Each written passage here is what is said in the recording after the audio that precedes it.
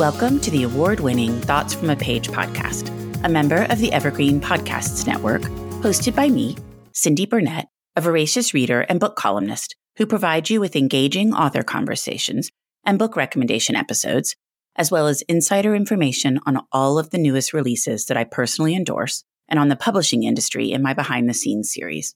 With so many books coming out weekly, it can be hard to decide what to read, so I find the best ones and share them with you. For more book recommendations and to find my backlist of interviews, visit my website at thoughtsfromapage.com. If you're interested in accessing unique bonus content, I hope you will consider joining my Patreon group.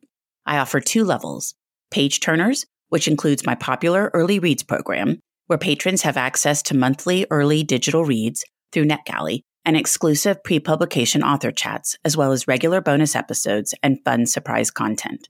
My second level is Lit Lovers, which includes all of the Page Turner benefits, as well as my Traveling Galley program, where patrons can read at least 3 to 4 new titles a month that are in print galley form and are passed along to other members. One of July's selections is the new William Kent Kruger book, The River We Remember. In addition, there are 2 monthly episodes, fiction-nonfiction pairings, and spoiler-filled interviews with 3 authors. The link to join is in my show notes. Today, I am chatting with Madeline Martin about The Keeper of Hidden Books. Madeline is a New York Times and international best-selling author of historical fiction and historical romance. She lives in sunny Florida with her 2 daughters, one incredibly spoiled cat, and a man so wonderful he's been dubbed Mr. Awesome. She is a diehard history lover who will happily lose herself in research any day. When she's not writing or researching, you can find her spending time with her family at Disney. I hope you enjoy our conversation. Hi there, I'm Heather Drago. And I'm Sarah Saunders.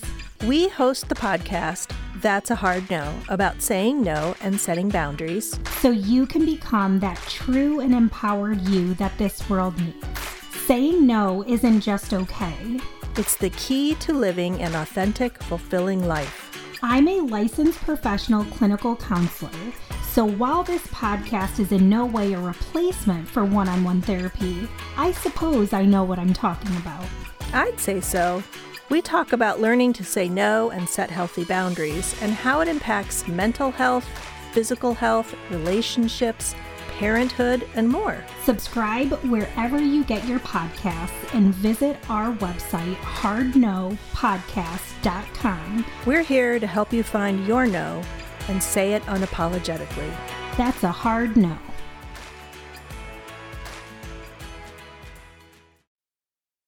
Welcome, Madeline. How are you today? I'm doing good, thanks, Cindy. How are you?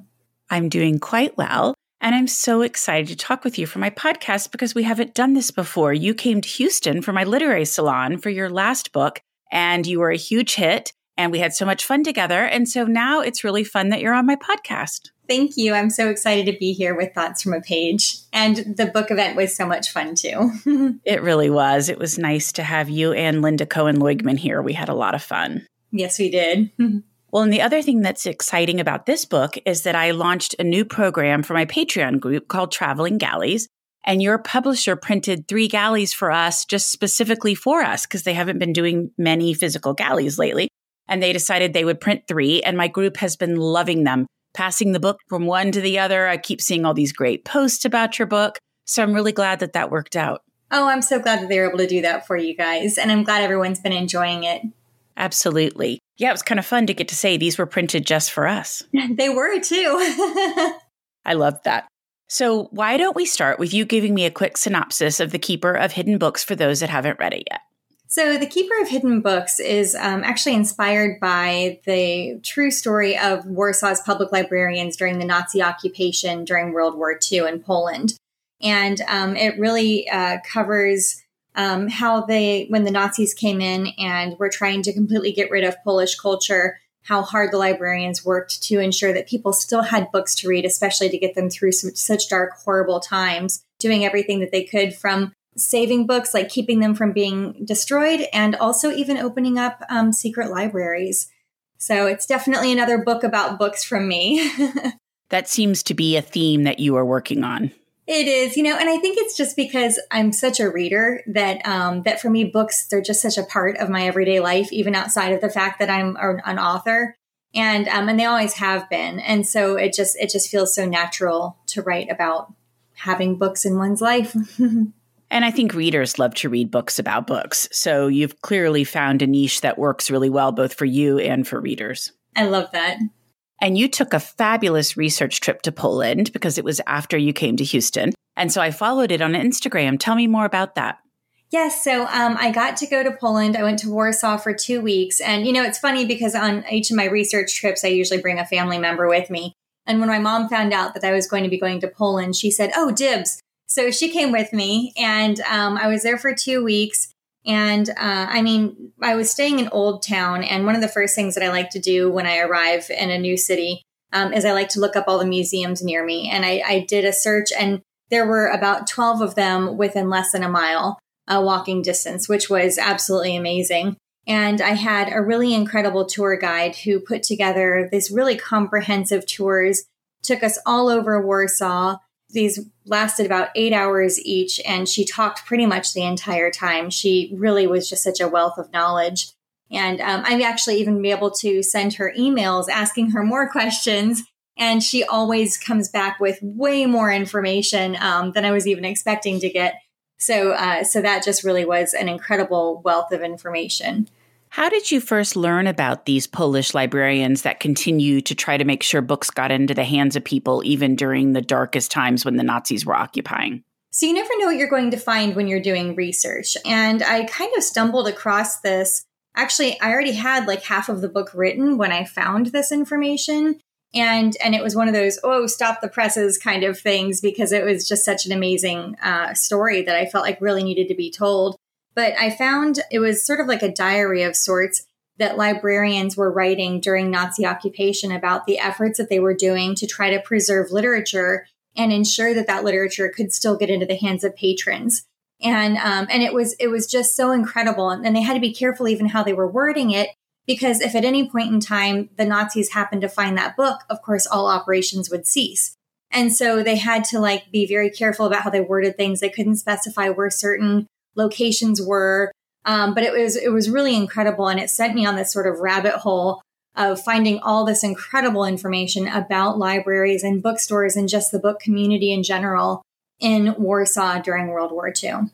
You create a book club of sorts in the book where they're reading books that are banned by the Nazis. How did you decide which books they were going to read and discuss?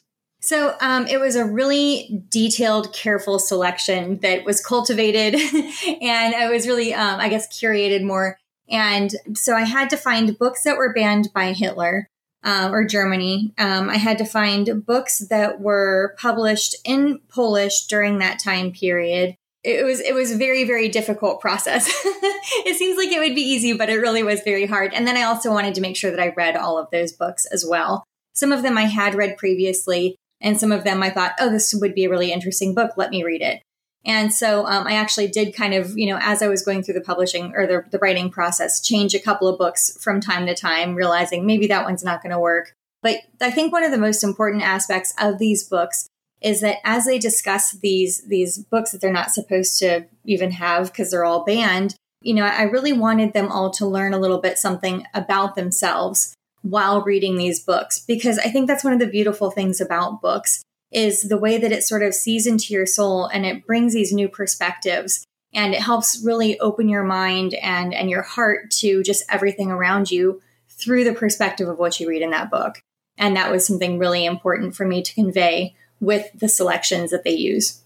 I actually think it was probably quite hard to pick those because you did have to pick books, as you mentioned, that would make good book club discussions within the parameters you already mentioned, but also just stories that are going to resonate with people and ones that you wanted to be familiar with so you could actually talk about them. Absolutely. Yeah, it definitely took a lot of research and a lot of reading, which I didn't mind, to come up with that specific list. And I loved the book club's name initially, something like Books Banned by Hitler or Nazi Banned Books. Yeah, the Anti-Hitler Book Club. Yeah, exactly. And they had to change it. And that was another interesting fact I learned because I didn't know that the Nazis called people that opposed them bandits. Yes. And, I thought it was such a funny kind of thing, like, those bandits. It sounds like something so cartoony and like Westerny or something. And so I thought, how fun would it be if this was a bandit book club? I loved it. And that's one of my favorite things about historical fiction is learning things that you didn't know ahead of time. You know, I'm reading and I'm like, okay, I've read so many World War II books and I never had heard that before. Yeah, that's one of the things that I love about historical fiction as well. I just love to, I like to think of it as like brain candy, like the fun fiction part of it. But then you have like these like nuggets of knowledge thrown in there that are just so fun to absorb. Exactly. And every single time I read a book set during World War II that deals with the Nazis, I again am just totally stunned by how horrific they were. You know, you can just read it over and over again, be very familiar with the story, and then I get totally involved in your book and I'm like, how were people that horrible? Punching women in the face, shooting people on the street in the face for no reason at all. It's just so horrifying. Yeah, absolutely. You know, I have to say that when I was doing research, I actually kind of fell into a little bit of a depression just because it really was so dark researching these horrible things that humans were doing to other humans. And, when it comes to the book, I tried very hard. I mean, I definitely wanted to showcase that, yes, these things did happen, but I tried very hard to keep from really making it the forefront and making it almost gratuitous. I really wanted the bravery of the Polish spirit and how hard people fought to save not only books, but also other people. That's what I really was hoping to make sure was definitely forefront. But, you really can't talk about any place in Europe that was occupied by Nazis without having some form of the atrocities really discussed. I mean, it's just almost doing a disservice to what they endured. I agree with all of that. And I felt that you walked that line very well. But I agree. I mean, you can't whitewash it. You can't say, okay, we're not going to include anything that happened because then everybody's going to be like, well, you make it sound so much rosier than it was. Right. But if you just include every detail or even a quarter of the details, it's horrifying. So I think you struck a good balance between the horrific things that were happening, but also holding up the Polish people and how so many of them fought back against what was happening. Thank you. I really appreciate that. And I wondered about how difficult it would be to get absorbed in some of that research, like if it impacted your sleep and just made it difficult to kind of write some of those things. Oh, absolutely. I mean, there are things that I've read that I will never be able to get out of my head, things that I won't even tell my husband about because they just were so horrific. And, those things are, they are documented in history, so it's not like they're ever going to disappear. But I personally just can't put them in my book because it's like, it really is some things once you learn, you can't unlearn. And those are very, very difficult. Absolutely. And the second layer to that is how easily they managed to brainwash a number of people, how quickly people jumped on the bandwagon with some of these awful things they were doing. It's just so disheartening. Oh, absolutely. And, honestly, banning books has a lot to do with that, restricting people from, because one of the wonderful things about reading books is the ability to walk in the shoes of someone that you're not and to really kind of have an experience that you would never really have otherwise. And doing that, it really opens our ability to accept everybody. And with these banned books, they took away the opportunity to make somebody who is faceless somebody that you know. And in doing that, it makes them easier to really persecute against because you don't have this connection to them. And I really feel like part of the book banning was really honestly part of not letting people get to know those people who were being persecuted against. Absolutely. They remain a they instead of individual people that you feel like you have something in common with and are going to have empathy for them. Oh, absolutely. I think that's exactly what causes the book banning in the first place is the preventing knowledge from getting out and teaching empathy and sympathy and understanding. Absolutely. Well, who was the hardest to write and who was the easiest of the characters in this book? Oh, gosh, that's a great question.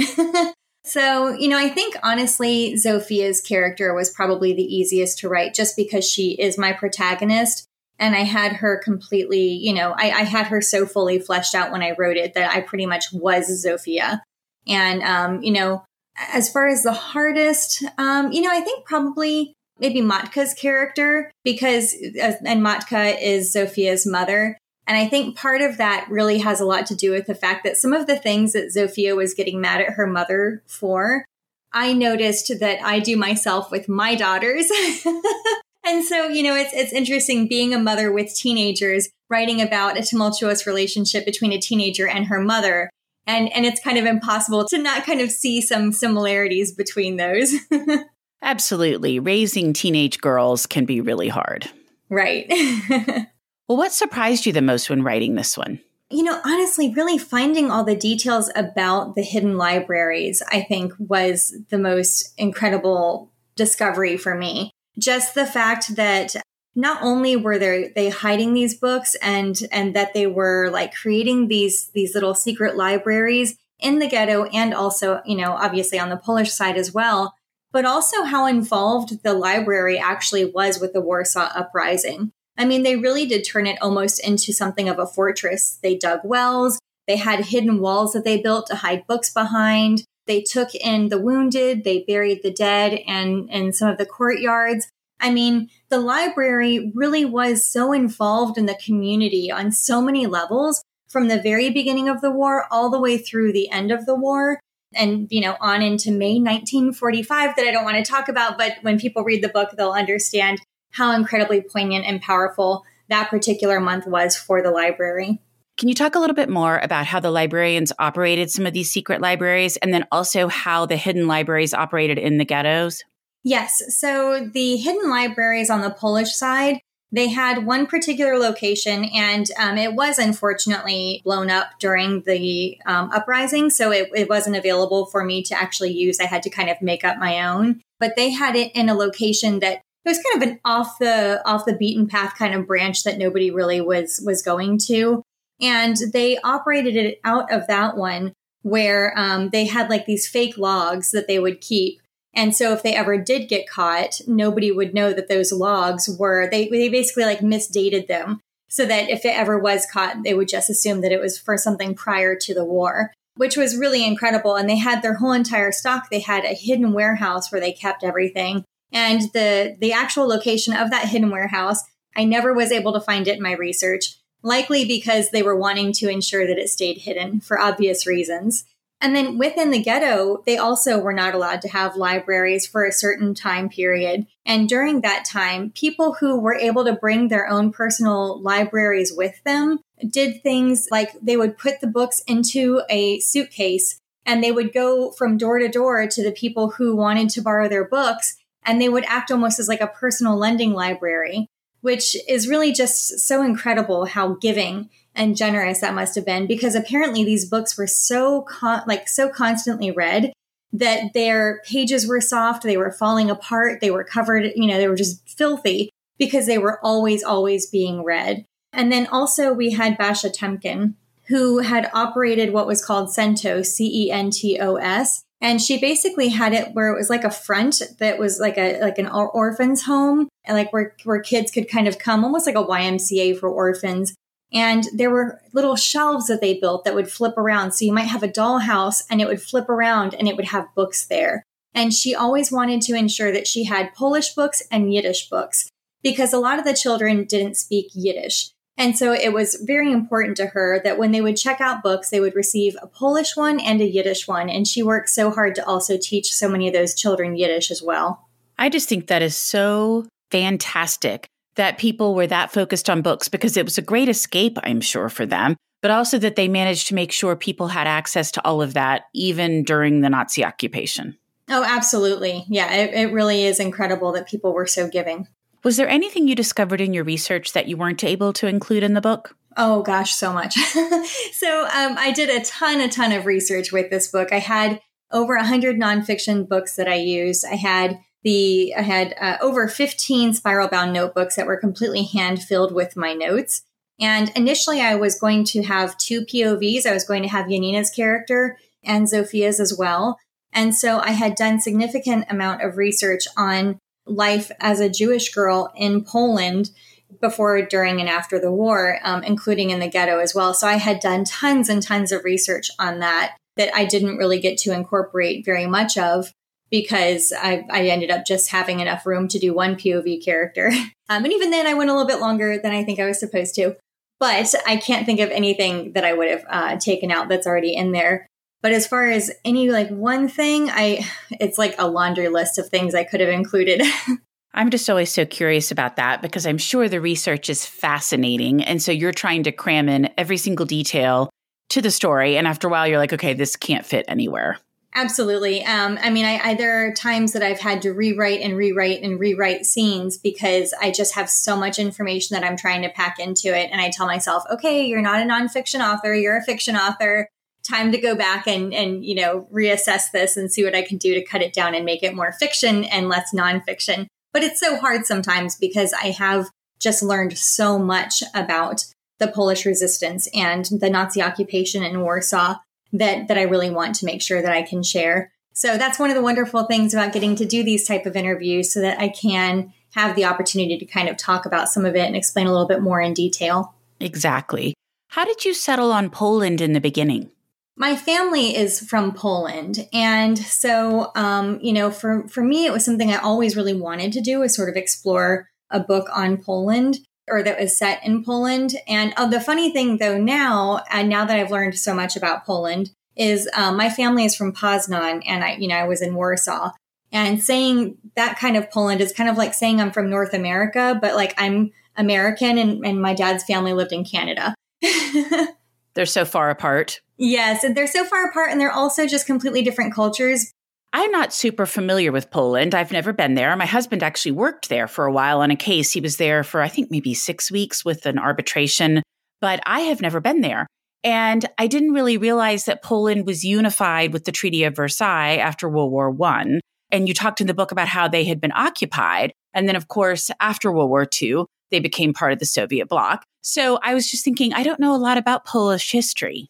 Yeah, a lot of people don't. And to be honest with you, I really didn't either. Going into this, there was so much to uncover. And when I do my research, I don't just stay in the time period of World War II. I like to delve deep into the history because I feel like people who live there, they're sort of the sum of the entire historical parts, right? Like we are the sum of everything that's happened in America up to the point that we live in right now.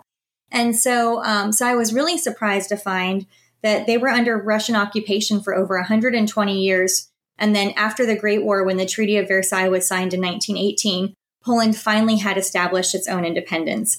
And they had only just celebrated 20 years of independence when the Nazi occupation came in. And then they went right from the Nazi occupation to Soviet Union occupation that didn't end until 1990. And that's one of the things that I think is so incredibly important about this story. And that's why I had mentioned earlier that I really wanted to highlight that like Polish fighting spirit, because these generations of Poles had fought for centuries to try to establish a free country. And Zofia and her friends, they were born in like this bubble, like this little bubble of freedom. And I think that was one of the harder things with writing Zofia's character, was thinking about what would it really be like to have all of our freedom completely stripped away? Because, we've been born into freedom and it's so easy to almost take for granted. And when you think about what would life be like if I had no freedom, if I was completely oppressed by, an occupying country that came in, what would that be like? And that was really one of my biggest struggles with writing her character, was wrapping my brain around that. And because it really is just so all encompassing. Well, and to think they only had 20 years and they were occupied again. I just think that's so sad. Oh, absolutely. Absolutely.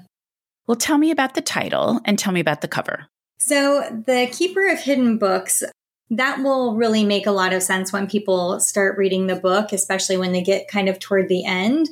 So I don't want to give away too much, but I will say that Zofia does end up working with the library. That's not too much of a spoiler. And then as far as the cover goes, we actually went through a couple variations of the cover. And I really wanted to showcase one of this like hidden warehouse. And so that for me was really important. But I also still wanted to make sure that the cover had an element of hope to it. And I feel like the artist who did create the cover did a really lovely job with that. Actually, a fun little fact, the woman who's on the cover, the model actually reached out to me and said, "Oh, that's me on the cover." So it's pretty neat to know. And the same thing had happened to me once too with the Librarian Spy. One of the models on that cover had reached out to me and said, "Oh, this is me." So it's always such a magical thing for us authors when we get to meet the faces really of our characters from the cover models. So that was a pretty cool thing that happened. I was just going to say, when you brought that up, I remembered that about the Librarian Spy. And we also talked about the Librarian Spy because you had some changes with the way the lamps were done and some of that. And so I just remembered we'd had some in-depth discussions about that cover and the model. Okay, and how cool it is that this time around, another model reached out to you and said, that's me on the cover. Yeah, it really is so cool. I love that. Well, before we wrap up, what have you read recently that you really liked? So I just finished reading Only the Beautiful by Susan Meissner, which, oh my gosh, it was such a good book. I listened to it and I couldn't stop listening to it because it was just amazing. I also, before that, had finished Lady Tan's Circle of Women by Lisa C. And right now I am reading The Spectacular by Fiona Davis, and it is indeed spectacular. It really is. All of that Radio City Music Hall information and the Rockette information. Such a beautiful book. Yeah, I'm really enjoying it.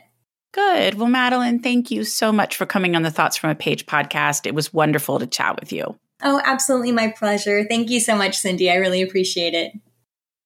Don't you know that you're a grown-up? I'm a grown-up. Me too. Yep, me too. But these days, being a grown-up can really suck. Luckily, we're grown-ups who grew up in the coolest generation. We had video arcades. And also some of the best TV and movies ever made. We lived the origin of awesome consumer electronics. The list goes on and on. Yep, Generation X. Exactly. And we're Gen X grown-up. Every week, the Gen X Grown Up podcast explores media, tech, toys, games, and more from both yesterday and today. Through the eyes of Generation Xers who absolutely love that stuff. You can find us on iTunes or wherever you get your podcasts. Or find us on our website, genxgrownup.com. Life sucks as a grown-up. All right, you think that was good enough? I hope so, man. I'm tired. Who listens to a promo on a podcast and then goes and listens to a different podcast? Right. I've never done it. No. Right.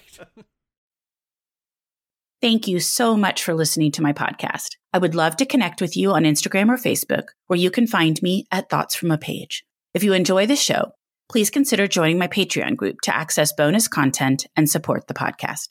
If you have a moment to rate the show or subscribe to it wherever you listen to your podcasts, I would really appreciate it. It makes a big difference. And please tell all of your friends about Thoughts from a Page. Word of mouth does wonders to help the show grow. The book discussed in this episode can be purchased at my bookshop storefront, and the link is in the show notes. I hope you'll tune in next time.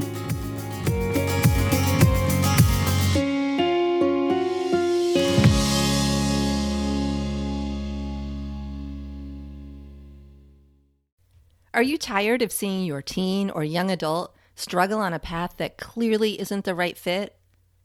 Is your teenager confused about which direction to take after high school?